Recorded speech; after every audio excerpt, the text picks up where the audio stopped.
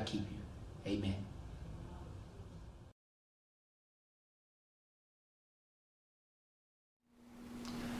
Good morning, brothers and sisters. My name is Minister Eugene Williams. I'm so happy to be with you today.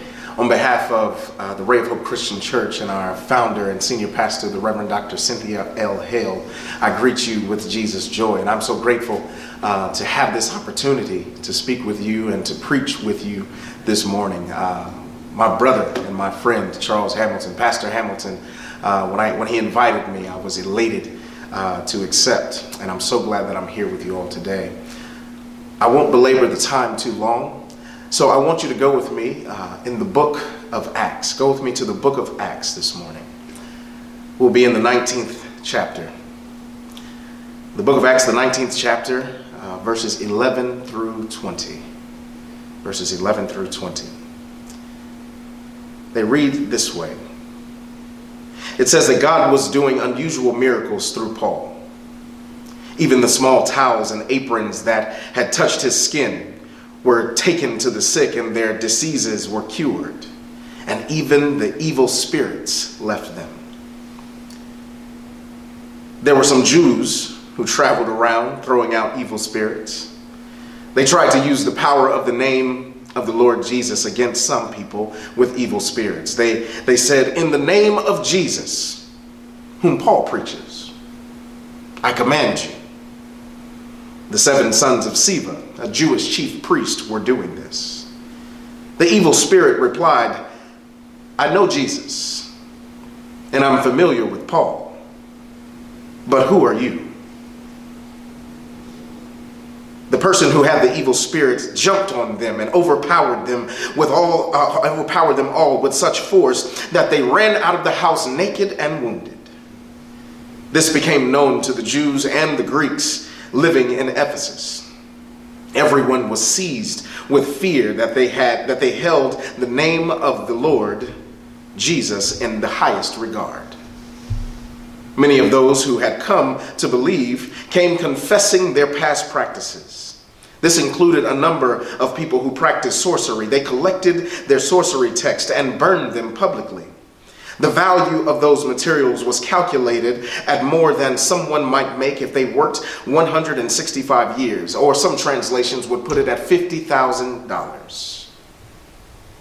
Verse 20 says, "In this way, the Lord's word grew abundantly and strengthened powerfully." New Morning Light, I want to preach with you this morning from the thought, who are you? Pray with me, please. Gracious God, our Creator,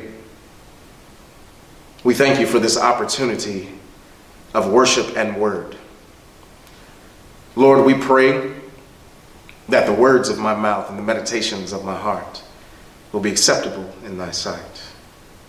We pray that whatever is done and said in the next few moments will be edifying to your people and glorifying to your name. It's in Jesus' name that we pray. Amen. Who are you? Brothers and sisters, when I was a child, one of my favorite conversations to have with my friends or with my parents or with family members was about what I wanted to be and what I wanted to do when I grew up. I would always talk about how I wanted to be a businessman or a police officer. I would talk about how I wanted to be a firefighter or an officer in the U.S. Marines. But I ended up letting go of the dream of becoming a police officer. Becoming a businessman looks totally different than how I first imagined it. I never thought twice about being a firefighter, and though I came close, I ultimately did not become a Marine Corps officer. There were some things that I dreamed of as a child that I had to let go of as I grew older. However, there was one thing that I said as a child that I wanted to be, that I wanted to do, that I could just never shake. Because my grandfather was a pastor and I grew up in the church, I used to tell people, man, I want to be a preacher one day. I was raised in the church. My grandfather was a pastor. So I thought that I was just being influenced by what I saw, just like I was influenced when I saw a police officer or a firefighter. I thought that this idea of being a preacher was something that I just worked up in my head. Something I had thought of in my own mind, something I had concocted for myself, because that is what I saw. But in fact, it was a seed that was planted in my spirit long before I even uttered that phrase as a child. This calling to ministry, this calling to become a preacher, was something that I spent years trying to get away from. I was like my uncle. He told me, he said, I got the call, but I hung up. And the problem for me was that God just kept calling me back. I was like so many other preachers that I ran from the call. And we think that we can run from the call. We can run as fast and as far as we think we can go, but we'll never be able to outrun the call and the purpose and the destiny that God has for our lives. I almost became a Marine Corps officer, but that didn't work out for me. I almost got comfortable managing restaurants to the point that I almost became a franchisee, but that fell apart. That didn't work out for me either. I almost dedicated my life to becoming an airline executive, but that didn't work out. It's been said that almost only counts in horseshoes and hand grenades. I almost gave up on everything and got stuck in a cycle of settling for less than what God was calling me to be. But it wasn't until April 14th, 2013, that I heard a sermon that changed my life. On that Sunday at Antioch Missionary Baptist Church in Charlotte, North Carolina, Pastor Donnie Garris preached a sermon entitled, "There's Something the Lord Wants You to Do." Pastor Garris was in the middle of a sermon series in which he was encouraging the congregation to focus on and commit to the things that God calls all of his disciples to do. Pastor Garris, when he preached that sermon, "There's something the Lord wants you to do," the Holy Spirit activated that seed that was planted in me long ago. That seed that was planted in me was activated, and the word became active in my life in that moment. When Pastor Garris finished the benediction, before he could barely finish the benediction, I was in the pulpit and I expressed to him that I felt like the Lord was calling me to the preaching ministry. The word of the Lord had blossomed in my heart. It grew abundantly and it strengthened powerfully. One word from God was active over my entire life. It grew abundantly, it strengthened powerfully, and it can be active in your life just as much. From my childhood to April 14th, 2013, and even to this day, the word of the Lord has been active. It has been active since the very moment that God stepped out on nothing and spoke everything into being something. The word of God has been active since the beginning of time, and it was active in the days of the Acts of the Apostles. And it is active today if you're listening to what the Holy Spirit has to say to you through this message. We're in the book of Acts, or the Acts of the Apostles. This book is strategically placed where it is in the Bible. It's right after the Gospels. And it's right after the Gospels because it's the second volume of the Gospel of Luke. The same author wrote both books. Can I teach for just a moment? Acts is an anthology or a selective history of the Christ movement that was called the Way. Some of the themes that Luke underscores in the book of Acts are the absolute reliability of God's word. He underscores the work of the Holy Spirit that guides, that empowers the witness of the apostles and the church in the ancient world. Some scholars even argue that this book would be more accurately entitled The Acts of the Holy Spirit. It's a narrative of the establishment and the spread of the early church in the ancient world. The writer tells this narrative in encyclical episodes, and ultimately these cycles always lead to the word of the Lord growing abundantly, the numbers of disciples being multiplied greatly, and the church being strengthened powerfully. One of the running motifs in the book of Acts is how consistently new disciples were added to the church. In Acts, Luke tells us about the ministry of the apostles. He deals primarily with the apostle Peter and the apostle Paul and how the events of their ministries often parallel each other and the ministry of Jesus. You see, Jesus had the power to raise people from the dead. And the book of Acts tells us that Peter and Paul had that same power. Just like Jesus, Peter and Paul could cast out demons by commanding them to come out. Jesus could speak or lay hands on the sick and they would be made whole after just one encounter with him. In Acts, Peter's shadow passed over the sick and they were healed. And Paul could heal the sick just as well. Look at the text. It's a very, very interesting text. Just like Jesus and Peter, the text tells us that God was doing unusual or extraordinary miracles through Paul. Paul was so empowered by the Spirit of God that even the small towels and the aprons that simply touched his skin manifested the Holy Spirit so much that the sicknesses and the diseases of people were cured by simply touching the cloth that touched his skin. I want to submit to you today, brothers and sisters, that the same power that Jesus had and the same power that Peter had and the same power that Paul had is the same power that dwells in you. God can do unusual miracles through you. In fact, God wants to do unusual and extraordinary miracles through you because the Spirit of God, that same power dwells in you today. The same Spirit that empowered Peter and Paul is the same Spirit that raised Jesus from the dead. It's the same Spirit that God blew into the nostrils of humankind, and it's the same Spirit that hovered over the face of the deep. And it's that same Spirit, brothers and sisters, that same Spirit of the living God that empowers you. There's something that the Lord wants you to do. And in order for us to get ready for where God would have us to serve, we have to feed our spirits. What do you mean? What do you mean, EP? What do you mean by feeding our spirits? Well, one day a man bought two puppies, and it quickly became apparent that these two dogs were always fighting one another. When they were in the cage, they were fighting one another. When they were in the house, they were fighting one another. When they were in the yard, they were fighting one another. And one day, the man's neighbor asked him about the dogs fighting all the time. She said, "Hey neighbor, I noticed your dogs are always fighting. They're always at war with each other. Which one is going to win in the end?" The man looked up at his neighbor. He looked up at her and said, "The one that will win is whichever one I feed the most."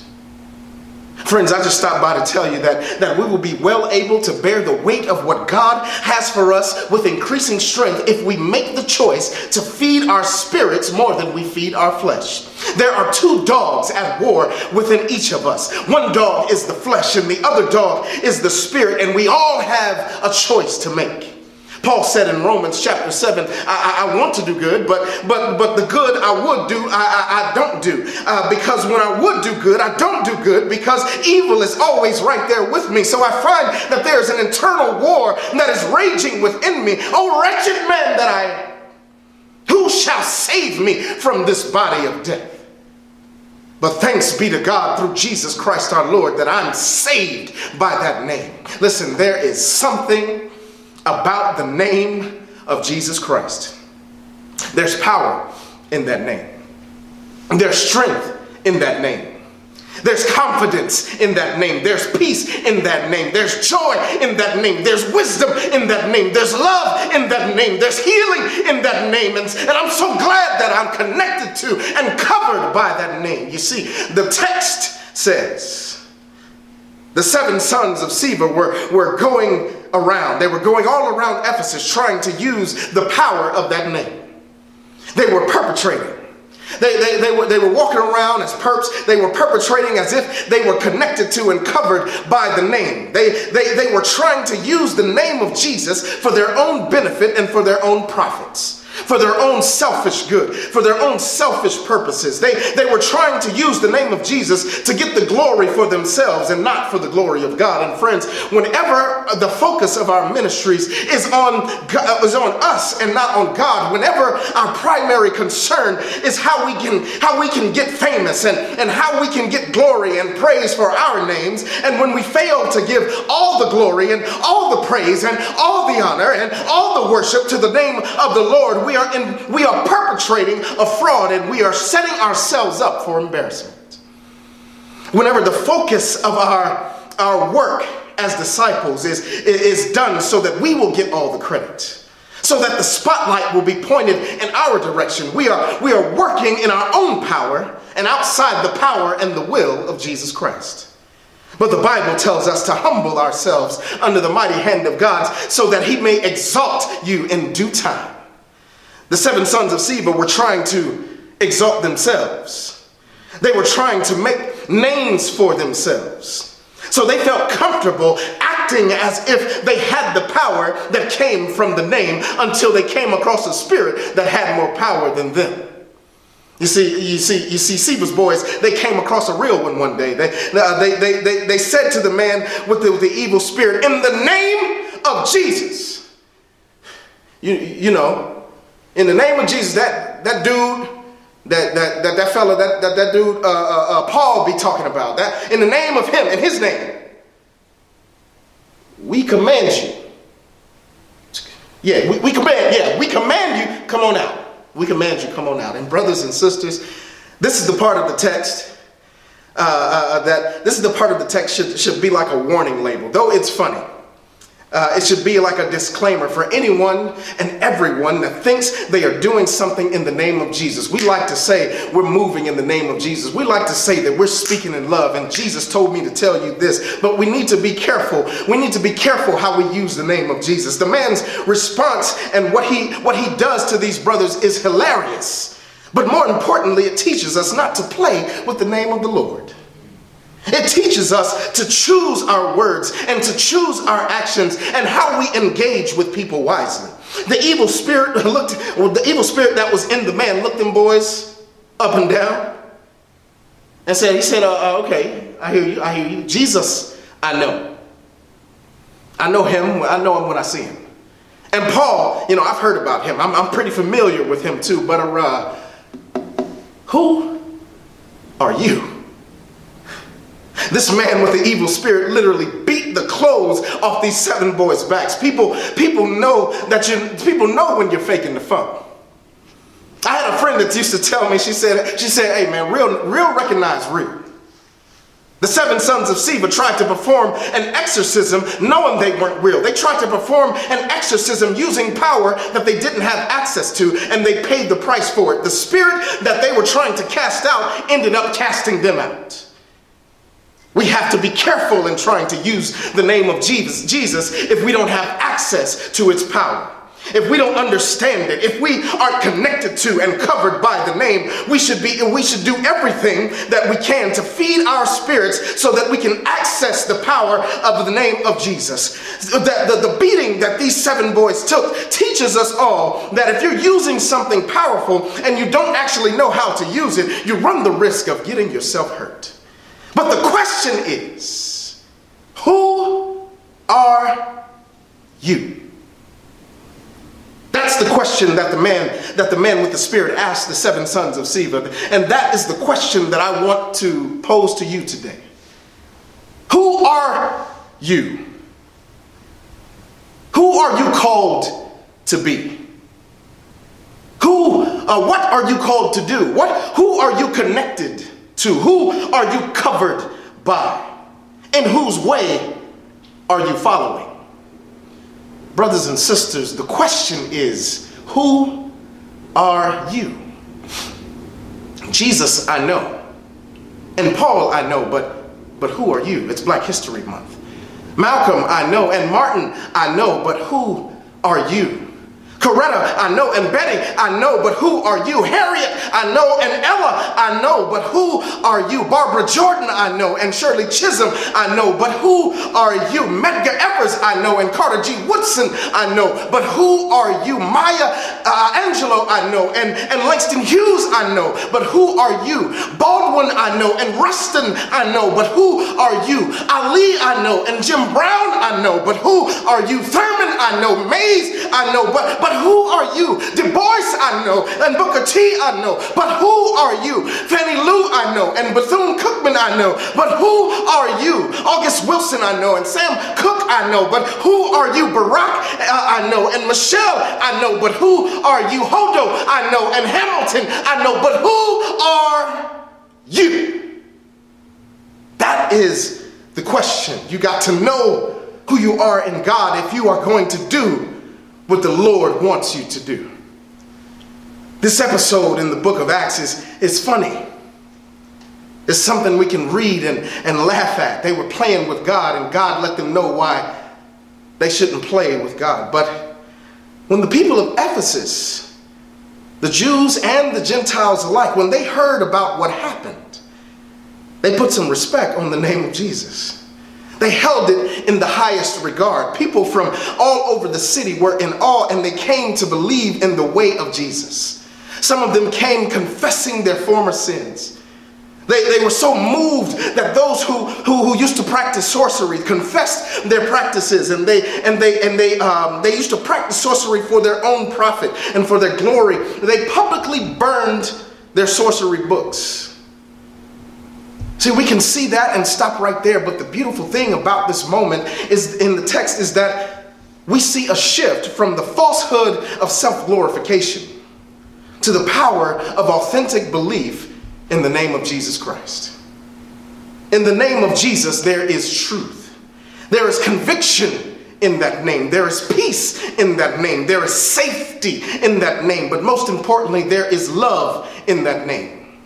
The people who got to see the contrast between Siva's boys and Paul and the other Jesus disciples were able to see that in the way of Jesus, there is power, there is love, and there is safety. The beautiful thing about this moment in the text is that we get to see the disciples, how the disciples created a space and an atmosphere in which unbelievers felt welcomed and safe enough to confess their wrongdoings.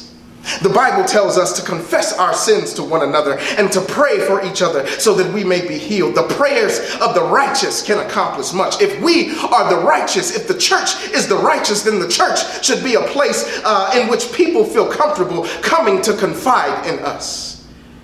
We should be creating spaces in which everyone can come to us who bear the name of Christ without fear of exposure, without fear of criticism, without fear of condemnation. That's the beautiful part of the text. If we are to be disciples that make disciples, then we must realize the truth in Dr. King's words. Darkness cannot drive out darkness. Only light can do that. Hate cannot drive out hate. Only love can do that. If we want somebody to get saved, if we want to speak to somebody in love, the key is to love them. If there's something that the Lord wants us to do, then we must answer the call when we receive it. We must realize that we are called to point people in the right direction. We're called to point people in the direction of Jesus Christ. We must accept the will and the work of the Lord that is being done through us. Teresa of Avila wrote, "Christ has no body but yours. No hands, no feet on earth but yours. Yours are the eyes with which he looks compassion on this world. Yours are the feet with which he walks to do good. Yours are the hands with which he blesses all the world. Yours are the hands, yours are the feet, yours are the eyes, yours are the body. Christ has no body now, but yours. No hands, no feet on earth, but yours. Yours are the eyes with which he looks compassion on this world. Christ has no body now on earth, but yours. Friends, throughout the book of Acts, the word of the Lord grew abundantly. The church strengthened powerfully, and the believers increased in number.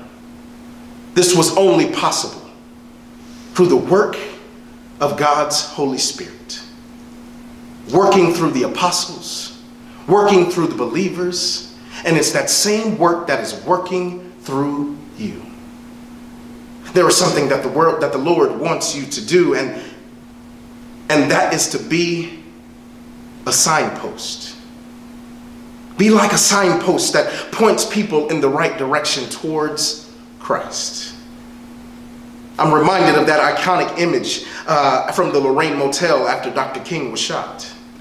I'm reminded of that picture where Andrew Young and Ralph Abernathy and Jesse Jackson were pointing to the police. They were pointing the police in the right direction of where the shot came from. And brothers and sisters, that's what the Lord wants us to do. To humbly point people in the right direction. When someone comes to us asking, what must I do to be saved?